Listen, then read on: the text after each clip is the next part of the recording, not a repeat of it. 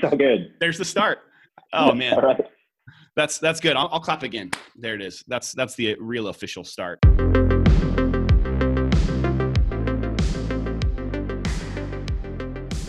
Well, welcome to the Numo podcast. I am joined by my good friend, Drew Williams. Drew, tell us a little bit about yourself, who you are, your story, where you hail from, how we know each other, all that kind of stuff. Cool. Hey man, thanks for having me. Happy to be here. I think, high level, me and you went to Bible college together. So we lived in the dorm. Do you remember the first time you met me? Because I do. I do. Yeah, I remember. Yeah, it was you and Noel and Josh getting out of your car. Yeah, and I remember showing you guys your rooms and all that. Didn't we go out and do something? Where'd we go? I think we went to a Beavers game. I know we did all that. Nathan Finocchio was chanting, how do you like your beaver meat? Rah, rah, rah. Yeah. So it's all a blur. I was in love with Noelle and she was running from me. So it was a rough time. And you drove that, what kind of car did you drive?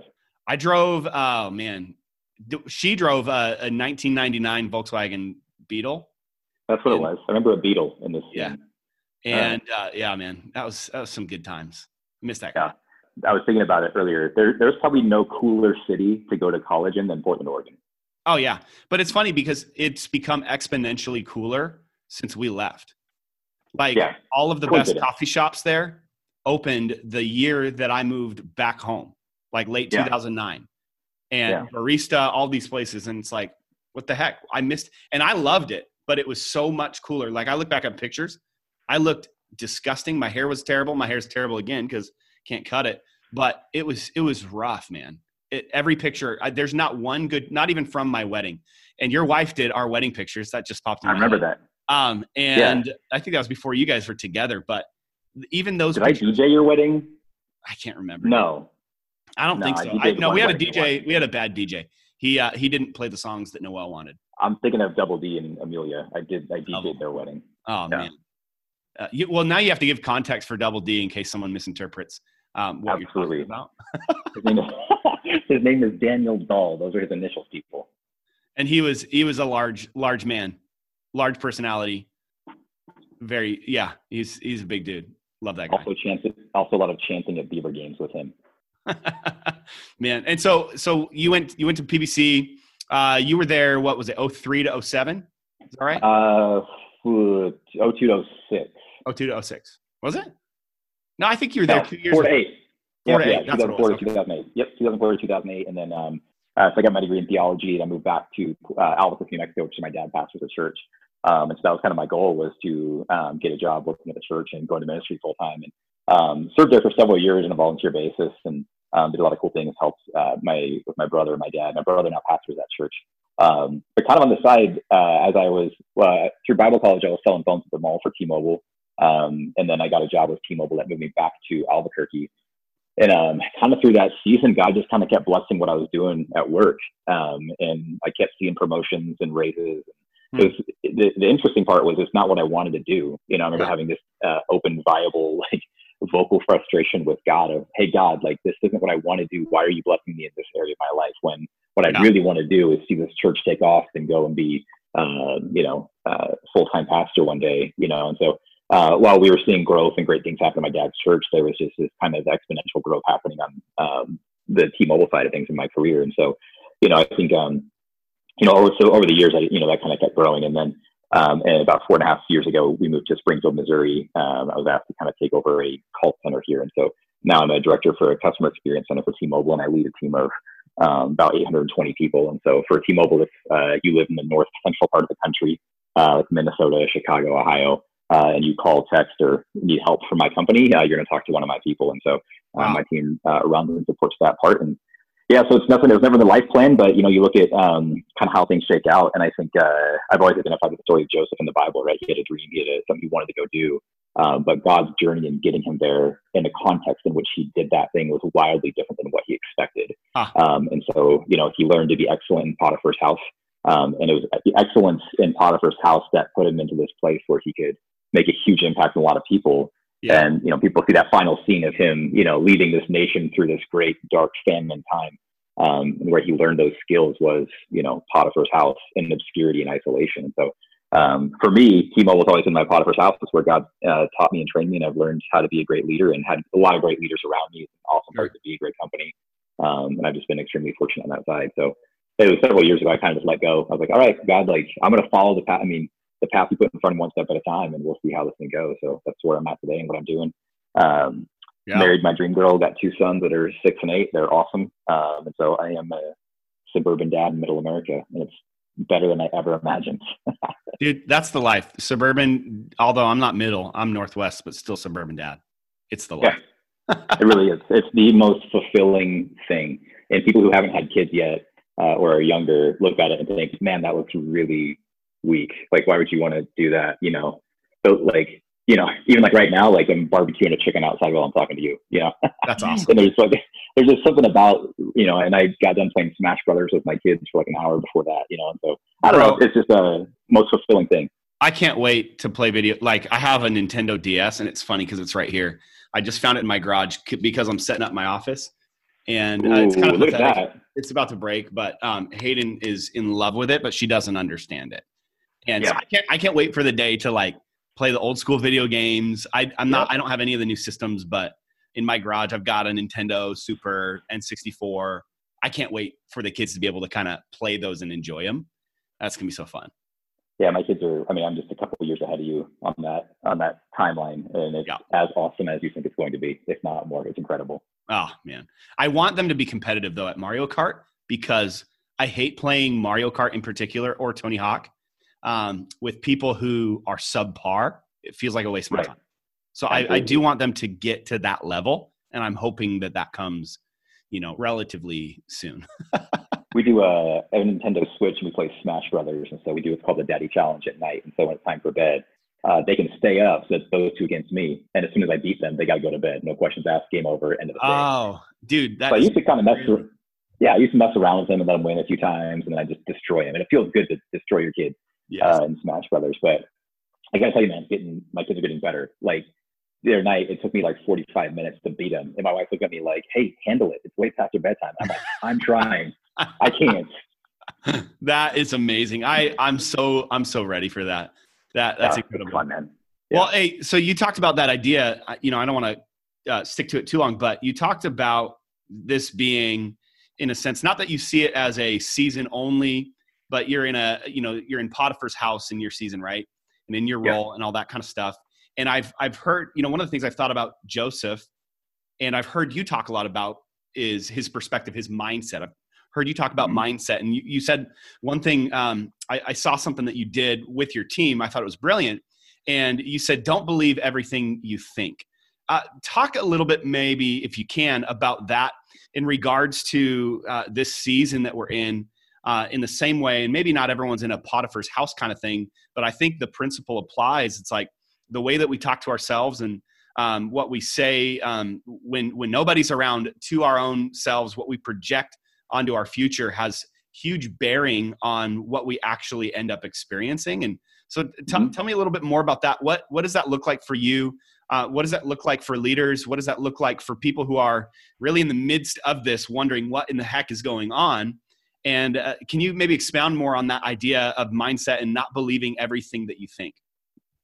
Yeah, absolutely. I think, you know, through some of that story I told of just the processing of my life and how things are versus how I thought they would be and all the things. I mean, and, you know, in hindsight, I can be, well, that was silly because my life is amazing now. But I can remember not being able to sleep at night, being so stressed out, so full of anxiety. You know, and I battled significant anxiety issues to the point where it's impacting me physically and medically. So massive digestion issues, just heart rate going up for no reason because I was consumed with the unknown. And I was worried that I was, whatever the decision I made, and so I just got in my own head. And so, you know, I think I had to learn that through a season. And, you know, telling a quick story, you know, there's a day that I came home from work, and I was going through the middle of this, and Chris, my wife didn't mean to like cause me to have this life altering moment. It was just kind of a statement of a conversation that we were having at one point. I had a newborn son, and my wife said, "Hey, when I hear the garage door open," which was, "Hey, Drew's coming home from work," she was like, "I just take a deep breath because I don't know which version of you I'm about to get." Wow. And it hit me like a ton of bricks because I realized I was creating my own inner stability was now driving insecurity in my wife. And I'm holding my newborn son thinking, I need to get it together. And so I read a few books on this subject and really just started to kind of get my mind right and started having conversations with some key friends in my life that influenced me. And one of them is Johnny McCaley, who you know. And I remember driving home and I was at this gas station. I can still picture myself sitting in my car at this gas station. It was down the street from my house. I was on the phone with him before I came home. I was, talking about, I feel like I should do this, but what if I do that? And I think God wants me to do this. And he made a statement. He said, why do you always assume that what you want to do and what God wants to do are always different? And you could probably like this being a dad. I mean, there's something about you watching your kids do things. You don't necessarily, you want to see them do what they're passionate about doing, and what they enjoy brings joy to you when they pursue their joy. Yeah. Right. And it's, and I think, so some of those conversations, some books I read, My Name is Hope by John Mark Comer was very formative for me in processing some of that. And so, these are long-winded answers, so I apologize if you have to edit this out. But I think, if they think about what you're thinking about and don't believe everything that you think, you've got to be cognizant on having the emotional intelligence to understand, what am I thinking, what thoughts are going on in my head, and am I just immediately believing everything I think? If you've ever driven somewhere that you always drive and you get there and you don't remember driving there, or, you're listening to someone, you kind of space out, like, and then they ask you a question, you realize you weren't listening to them, your mind was doing something else. It was wandering, it was thinking about something. So you need to be super cognizant of what is happening in those spaces, in those places in your mind, and then understand, what am I thinking about, and take inventory of that. But every thought quickly turns into an opinion, and then every opinion in our world, the hyperspeed you move at, immediately turns into a belief, which I'm willing to argue with you about on the internet. And so in today's world, we are all going through the same thing with the virus situation. And there are hundreds of experts on the TV and on the internet that are doctors that went to these great colleges. They are way smarter than me. And I can find one that agrees with me on whatever I want to believe, And so people go to the news today, not for information, but for affirmation. And people are going to affirm what they want to believe anyway. And confirmation bias. Build this argument. And then I'll disagree with you. But you can send yourself in a wormhole. You can get on Reddit and go 9 layers deep in that beast of, conspiracy theories and whatnot. But when I say don't believe everything that you think, I'm always just saying, hey, there are times when you need to have the humility inside to say, hey, I think this, but I'm willing to be wrong. This is where my head's at now. But if that's, everyone listening to this can look back and say that 5 years ago, snapshot 5 years ago, today until now, some of what you believe has changed. Yes. Some of what you thought was so important 5 years ago is not important at all today. And some of what you would have been willing to argue with your family and friends over 5 years ago, today you actually agree with them. And so to have the humility to say, I don't know everything. I don't have it all together. I am evolving in my mentality. I am maturing. So to take humility and then process those thoughts that you have to say, hey, I'm going to hold this with open hands and have a very few things I need to be right about. The older I get, the shorter my be right list gets. There's very few things today that I need to be right about. Young, immature folks and people who don't have emotional intelligence have a be right list that is way too long. And there's a lot of things they need to be right about. And that be right list controls them. It owns them. They don't own it. And it can drive you into an anxiety-filled place where you have to be, because you have to be in control. You have to believe these things. You have to be right about these things. And then and you're not better off for it. You're actually more anxious, more stressed out, with more broken relationships in your world, because you turned a thought into a belief. And all of a sudden you believe a bunch of things that probably aren't true, Yeah. And so I think there's just I think life has a way of kind of beating you up over the years sometimes, where you're like, you know what? I don't maybe know all of these things, but these few things I do know, and I'll double down on these few things and let everything else kind of play out. I think it's a smart way to guard your anxiety and to guard your stress levels, is ask yourself, what do you need to be right about? And if you can let go of some of those things, there's actually a lot of peace in that. That's profound. I love that be right list, way too long. I think the church has even at times had that, and we protect it with a sense of, we believe that it's so important, so we can't let go of these small things. And yet there's a lot of those things that we thought we were right, or we had the corner on the market, and those have essentially, they've fallen off the table. They're gone. It's that idea that normal has now, like, we're never returning to a sense of normal. I mean, that's the whole premise of this podcast. It's numal. There's going to be maybe a sense of a new rhythm of sorts, or we will come out of this and start at least looking forward, but like, we're never getting back to a normal. What do you think some of the things, whether it be in your world, but also in culture and in the church, that probably are, maybe we had this list, this be right list, these things that we held on to that probably aren't returning? Yeah, I think if you look at, I tend to look at the church as just, it's an organization, right? And I think every organization is going to go through an inventory of things. And, you can, the church specifically, you got to get back to what are the core things the church is actually about. And what happens over time is we tend to create principles and programs that we think are the systematic way of running the church. And nothing against it, those are the right way to run any organization. But the ultimate builder of the church is Jesus. He is the builder. And if you look at the story of humanity, we are all on a crash course with death. Sin and death is going to run its course, similar to, weird analogy, but even similar to virus, it's going to run its course, right? And as Americans, and especially the American church, we can believe, because we are the most economically wealthy generation in the history of the world, where we have done so much to create an easy life, a comfortable life, that we almost created this mini heaven with our economic success. And we tend to forget that this world is broken and messed up, and it's on a collision course with death. And that's why good things happen to bad people. And I think the world is a super messed up place, and we've insulated ourselves, and we've made it better and easier through our economic success. But I think that we're seeing things that are shakeable are being shaken. And I think what won't come back, where the church, I don't know what won't be the same, but I do think the church cannot continue to function on programs and processes that are limited to the big gathering of people. Every organization is figuring out, just to get NFL football games, like are 50,000 people in Seattle going to want to pack the Seahawks stadium this fall as easily as they would have a year ago? Every organization is going to have to think, we might not be able to get huge groups of people together. Practically speaking, can you get groups of 15 or less? And what could you do in that space? And that's a scary thing for a lot of churches to think about, because the Sunday morning event-centered church has been what we do. And that's what we do well, and we know how to do. But I think you're going to have to rethink some of that, just like every organization is rethinking. Like at my building, I've got a team of 800 people in my building. Do I still want 800 people in my building? Is that still the right move? And how can I drive my mission, vision, and values in a space where maybe I don't get everyone in the same room as often? I think biblically, the church will still need to gather. You still have to have a gathering of believers.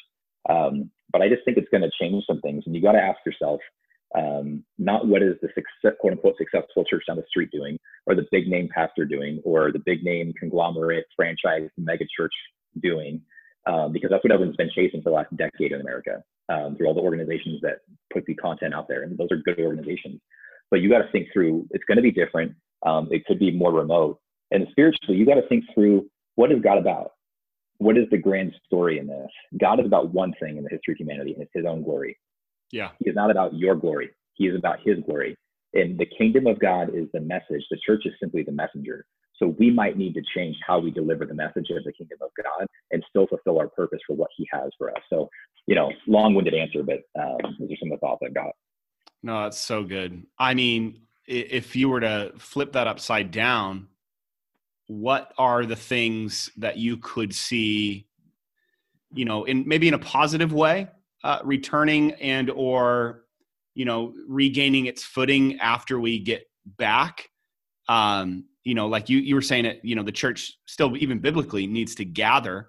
How could you picture that looking, 6 months, maybe 2 years, 10 years from now? What do you think is going to be the same? What do you think is maybe going to reshape, but still stay on its feet? I think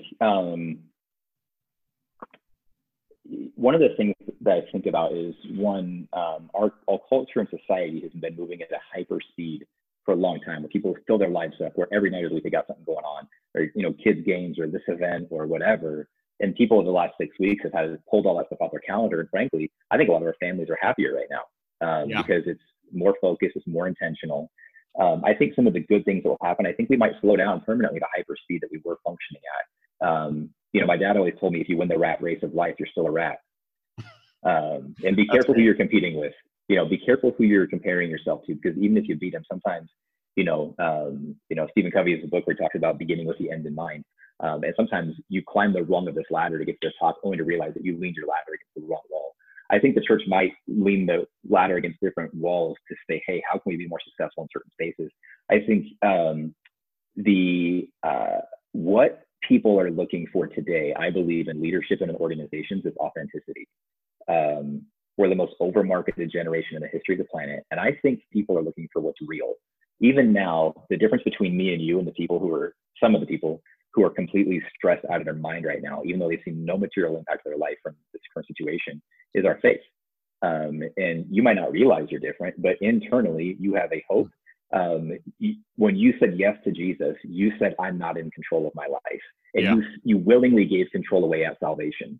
And so as a person of faith, when we say, hey, we're not in control to begin with, when the situation completely strips control from people, we're not panicking to the degree to the person who believed they were in control the whole time anyway. They actually lost something in this scenario where you and I are just getting a more real glimpse of what we've been saying, we've been believing for the last 20 years. So I think it's going to drive, it might slow us down. It might drive us to lean our ladders against better walls. It might slow down the comparison. And I think it can help us be more authentic. Some kids grew up as gym rats. They're always in the gym. You and I were church rats. Our dads were both pastors. And so we just grew up in the church, and I have a lot of friends now that are in ministry. And so my Instagram feed every Sunday and Wednesday is like, 7 pastors are going live right now. Here's Q&A. And it's cool overwhelming. It is overwhelming, but it's cool to see people adapting. But here's what I see in a lot of that stuff is, hey, it's so exciting. This Sunday's gonna be the best Sunday ever. It's gonna be so amazing, so good, right? And it's this front that I think that the average person who's unchurched is saying, they're just calling BS on it. And they're saying, here's the thing, if everything's amazing, man, nothing's amazing. Yeah. It's not always amazing. And I think we've tried to win the rat race of this hyper-paced, consumer mentality focused world that we're in the church. And I think we're trying to win that rat race. And even if we win, I think we've won the wrong race. And I think, can we go back to, hey, let's authentically talk about the real problems you're going to face, the real journey of faith. Dietrich Bonhoeffer said, when Christ calls a man, he bids him come and die. But the problem is that's not going to get you Instagram followers. But I think that's the reality of, what people are realizing. The early church grew because they were not afraid of death. And people saw this in them, and they said, wait a minute, like, they're living in a different world. And that different reality was the kingdom of God that they were citizens of. And the kingdom of God is the message. The church is the messenger. We are not, we have pledged allegiance to the United States of America for our entire lives. And that has run concurrent with a lot of value systems that are aligned with the kingdom of God. But I think as value systems emerge, you have to decide which kingdom you're going to truly pledge your allegiance to. And, I'm like, literally, I live in the Midwest and listen to country music, and I'm barbecuing meat right now. I'm as American as it gets. Like, love this country. But what is the kingdom of God, and what does it mean to be a part of that? And I think it's going to push us to hone into the message that Jesus talked about more than anything else, was the kingdom of God. Man. Yeah. I think the cool thing about it is, in all of that, even though many of us, and will continue to, stumble through learning that reality, I don't think that we are learning things that we will, well, how do I say it? I feel like we're, whether we like it or not, it's like a fire hose, and we are learning this quickly. And I love, like, one of the benefits that I think I see coming out of it is that the toxicity of like the tribalism. I call it, I didn't come up with the term, but toxic tribalism. And there's been a lot of that, like, especially in the church, whether it be in youth ministry or in churches, where we're so tribal, and we're, like you said, we're running this rat race, and we're trying to climb this ladder. We're trying to gain influence that isn't even real. And that it's so toxic because it actually causes almost more damage than it does good. And I see that beginning to just whittle away, because it's as if the culture that the tribalism was residing in is eroding. And so the tribalism within it is also eroding. I don't know if that makes sense. It makes a ton of sense to me, and this isn't like in everything I said, like I'm a pro-church person. The church is the bride of Christ, and I love the church. If I caught you talking negatively about my bride, me and you got problems. We're not friends anymore. And so and all of that, I hope that it doesn't sound like I'm criticizing the church, but I do think it's going to push the organizations to change. And the tribalism, I think, is something I think. What I've learned as a leader, the guy that I followed doing the job that I do is just a world-class leader. I mean, he is amazing, incredible leader that had a huge impact on my life and a lot of lives around. And so I had huge shoes to fill when I came into the spot. And I think, I spent the first year of my job trying to be him. And I failed and I struggled and I drove home feeling like I sucked every day. And like, I was just trying to do what he did. I was trying to be who he was because he's incredible. And he's still a mentor to me. But I think one of the most empowering things as a leader that I have learned is that I have to be the leader that I am, not the leader that someone else is. And in a sense, you got to understand who you are as a leader. What has God called you to do? As a pastor, who has he called you to be? And then be willing to march to the beat that God has given you, whether or not that fits the mold of the tribe. You got to be smart. You got to learn from others. You got to do best practices. You have to have systems. You got to surround yourself with people that are good at what you're not good at. I mean, all those things don't make sense, but at the end of the day, you can't be afraid. You just can't put on Saul's armor if that's what everybody else is doing. You got to figure out, okay, God, what have you called me to be? What's my voice? And instead of just being an echo of what everybody else said. And there's a lot of leaders in the church and in every organization, there's a lot of leaders right now that don't have a voice, and all they're able to come up with is regurgitating what somebody else said about today's events and scenarios. And, I think about Jesus saying, hey, who am I? And Peter saying, well, they said this and they said that, and I heard this. And he cuts off and says, no, man, what do you say? Who do you say I am? At a certain point, you got to have that conviction of what do I say? What do I believe? Who do I believe Jesus actually is? What do I actually about why I'm here? And then how do I go live my life from a genuine, authentic place that, is unapologetic. And I'm okay if I've only got 3 followers, 12 followers, 72 followers, 700 followers, because I'm being the leader that God has called me to be and being the voice into my generation, whether or not it's sexy or popular right now. And that's a hard thing to do for a leader in my place, in my job or in your job. But I think if you can get away from the tribalism, as you called it, and be a voice instead of an echo, that honestly, people are attracted to authenticity and what's real. They smell the BS from a mile away because we've been clicking through Instagram ads and sponsored posts like for years. We know when someone is selling us. And frankly, anytime you're saying what someone else says or preaching off somebody else's notes, you're going to have limited success because you're echoing, and it might be an echo of a great voice, but it ain't you. As a leader, you got to know who you are, what you're about. And that's where the strength and security comes when people are trying to follow you through a difficult time like this. Yeah, that's so great. Yeah, I think everyone, to an extent, is discovering pieces of them. Like I'm looking internally, like Noelle and I were having a conversation just last night of while there were certain things that I felt like God was preparing me for and working on the inside of me without knowing that a virus was coming, although I did know a human was coming. But it's like there were a lot of things it was preparing me, but there are maybe just as many things now that are also being unearthed in me and exposed in me. Elements of whether it be laziness or you name it. And I'm only now seeing it because I'm in this place where I'm not only am I slowing down, but I'm seeing so much stuff that it is literally forcing me to either cave into that or look in myself and say, all right, God, what are you saying to me? What are you saying to Taylor?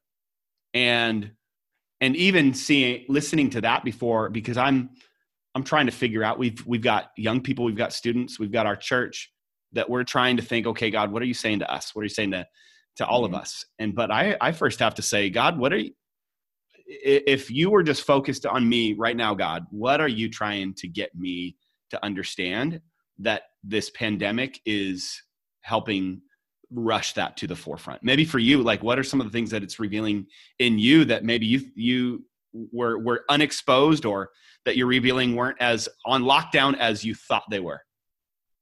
I think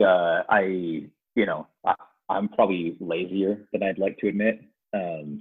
When you've jammed your schedule full of stuff, it's easy to say, well, the reason I don't exercise or take care of myself is because I'm too busy, blah, blah, blah. But when all the stuff goes away and I don't have to be at my kid's soccer practice and I don't have to go to this event, I can't do this, but I'm sitting on the couch like a turd watching Netflix for 2 hours, or doing whatever, like that's laziness, and that's gluttony, and that's a sin, Like, I don't want to talk about that because it's uncomfortable, but I think there's a verse, it's either Peter or James, I'm sure you're the pastor, you should know these things.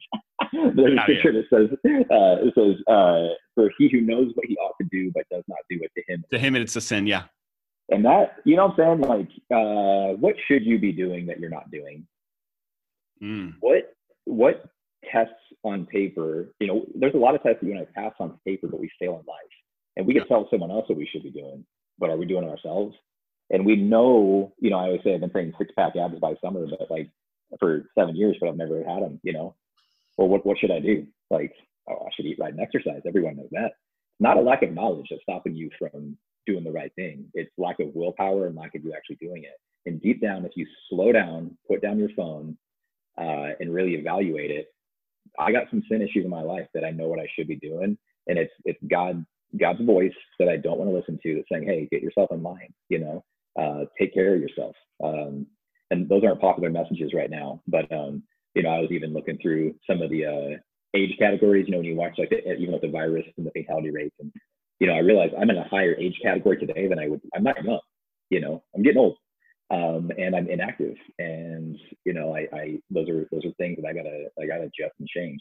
So I know those are kind of just super basic practical things, but when I look at the list of things that make you high risk for the situation and realize that the majority of them are preventable through how you take care of yourself in your 30s, that's an eye opener. I think that's on the practical side. I think I also realized that I'm addicted to distractions. I'm addicted to staring at my phone. Even the nature of my work, generally there's 800 people together, and there's just constant, it's like, it feeds my ADD. There's a lot of squirrels to chase. But today there's not. Like, I got to actually, it's got to be more focused and practical, and I'm not getting interrupted all the time. But I'm starting to realize that I think I enjoy the distraction because it gives me an excuse to not do the thing that I know I should have done. I was too busy. That's so great. I was telling another youth pastor the other day, I used to be able to find myself unfocused and just, and I would say that I get my stuff done and I'm working and I'm generally not overly lazy, but there would be plenty of times where I'm like, I'm not working hard this very moment. I'm going to text the youth pastor in the area and see if he wants to get lunch. And that's a good thing. We're building relationship, valuable, but I thrived on that variety that kept me feeling in a productive place, when in reality, what I needed to do was get my head down and actually face what is right in front of me and say, it doesn't matter if I want to or like doing that. That literally does not matter. I have a responsibility to what is in front of me. And that's been a harsh reality. I haven't gotten lunch with anyone other than my freaking kids. And it's peanut butter and jelly every single day. Yeah. And that is getting old. We've gone through so much peanut butter. It is actually ridiculous. And it's that or mac and cheese. And I don't even like mac and cheese. It's not even Kraft. It's Annie's. It's organic. It's not even that good. Yeah. It's like, it's not fake enough. And so I'm realizing, man, I thrived on some things that probably weren't in and of themselves. They were neutral. But now what I need to learn to thrive on is the things that are going to continue to move me forward. We'll kind of end here, wrap up a little bit, but you're like you said, you're in an environment, and you're a local church guy, you're a kingdom guy, but you're in an environment that is completely not church. What do you see? What have you seen in your environment that the church, whether it be with teams or technology or you name it, the people in the church really need to get on board with in order to continue to move forward? You got a practical space, you got to meet people where they're at. and whether or not you want to be there. You know, I know we've had conversations about even like social media, the love-hate relationship with it. You know, my pastor here told me, he's like, I hold social media like a snake, like at a distance, you know, and but I think you got to be able to connect with where they're at. That's where they are, you know. And I think while, you know, Rome built roads that carried the gospel, and Rome was not the church, but Rome built something that the church used to spread the gospel in the first century. You know, I think social media is very similar to that. Like, it's not an inherently Christian thing, but you have to find where they are in the technology piece. You know, I think too, is, you know, you got to find a way. Every church is trying to figure out how to make small groups work. And, you know, I'm not super familiar with what you guys are doing now, but why is it so hard to make that work? Well, frankly, it's because people don't want to go to them. You know, like I avoid small groups like the plague personally. And because like I don't want to go to some structured formatted thing where I'm supposed to, like, you know, I just want to meet people and then make friends my own way and do my own thing, but I don't want to be a part of the system. And it wouldn't be so hard to drive it if people actually wanted to do it. And so I think, but that space where you're actually going to get people to get together and befriend others is going to be important. You got to drive community at a different level.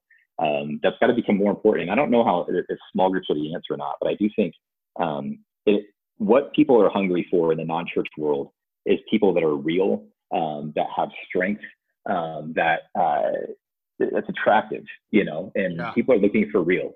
And are you building people that are out in the community, that are really working hard, that are really doing everything they can to the best of their ability, that are really great husbands, that are really great fathers, that are smart and wise with their money? Are they the salt and light of the world? And are you building people or building a program and a system and an organization? You know, I think you're going to see a migration after this. People are not going to want to live in bigger cities. I think getting space out in the country or being out further away from dense population is going to be more popular. You might see the same shift in the megachurch model.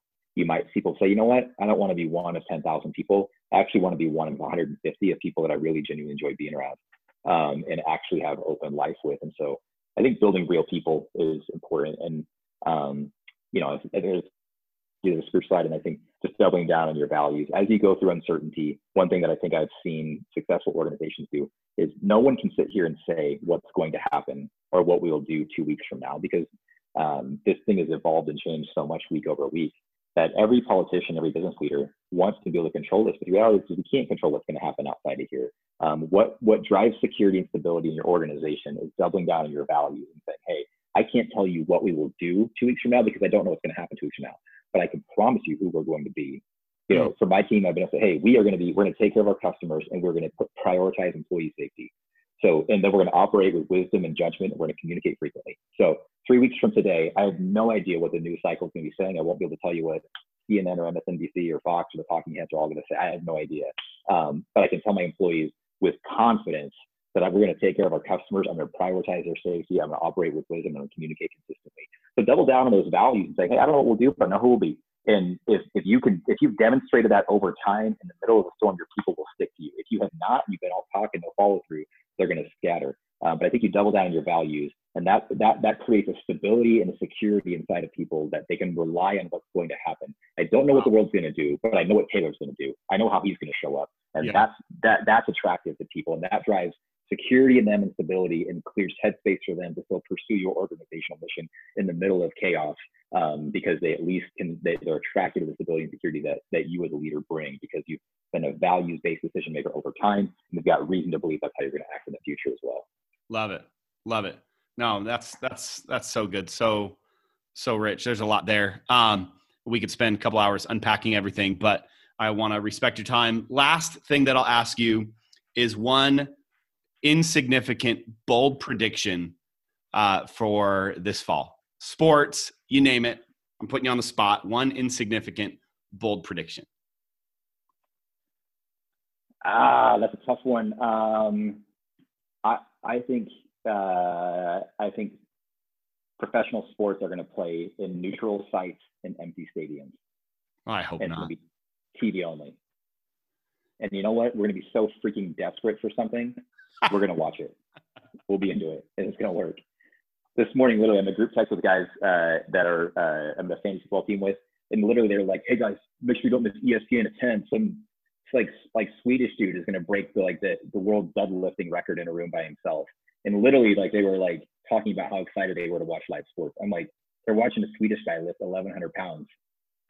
And ESPN was milking that for an hour. It was an hour-long show about one guy lifting one thing one time. 30 minutes on his background, 20 minutes watching him stretch. People are watching this. So I think although it sounds ridiculous, people are going to be so desperate for sports, they're going to watch it in an empty stadium with no fans. Do you think that the world's fastest clapper, professional clapping, could ever become a thing? You remember that guy? I am the world's fastest clapper. Yeah. Professional eating. That's a solo sport that you can do in a room by yourself. Dude, I've been doing it for the last 6 weeks. Absolutely. What, you got any new snacks? Besides peanut butter, what are you eating? Bro, it's bad news, man. I'm drinking a crap ton of coffee, and although it's black coffee only, I don't put anything in my coffee. No sugar, no cream, nothing. And but peanut butter pretzels from Trader Joe's, dude. Ooh. It's bad news. And Noelle keeps buying them. I tell her no, but then I'm eating the bag, bro. It's bad news. You can't not eat it. It is bad news. It's so bad, but it's so good, And the weather's been okay. It's pouring down rain right now, but the weather's been okay. So I'm walking around getting pretend exercise. So it's great. You meeting your neighbors? Oh yeah, dude. I've met more neighbors in the last month than in the 5 years before living in our home. I love that. And it's really cool because we're actually we're building relationship with them, and they're socially distant, meeting our daughter, and it's been really cool. And like all of them are great, and I think that that's a significant thing. Like people are realizing what they need most and what they crave, which is life with people and relationship, and it's been a cool opportunity because I'm talking to them about like, hey, and we're doing this stuff on live church, and for them it's novel because none of them go to church. None of our neighbors do. Like it's wild. Other than, and the ones that do go to our church. It's pretty funny. But so I'm inviting them all to, hey, come to church with us. We're doing it online. You can watch 3 minutes if you want. You can watch 10 seconds. You can watch the whole thing. I'll be there. I would love to let you know. Let me know what you think. Yeah. And we're having those kinds of conversations. It's been really cool. So that's really cool. People crave that. I think they're craving real. Well, thank you so much for listening to the Pneumo Podcast. As always, please subscribe, rate, and give us a review on iTunes, Spotify, wherever you listen. That would help us out a ton. And stay tuned for some more great content. Also, be sure to follow us on Instagram at the Pneumo Podcast. We will see you next week.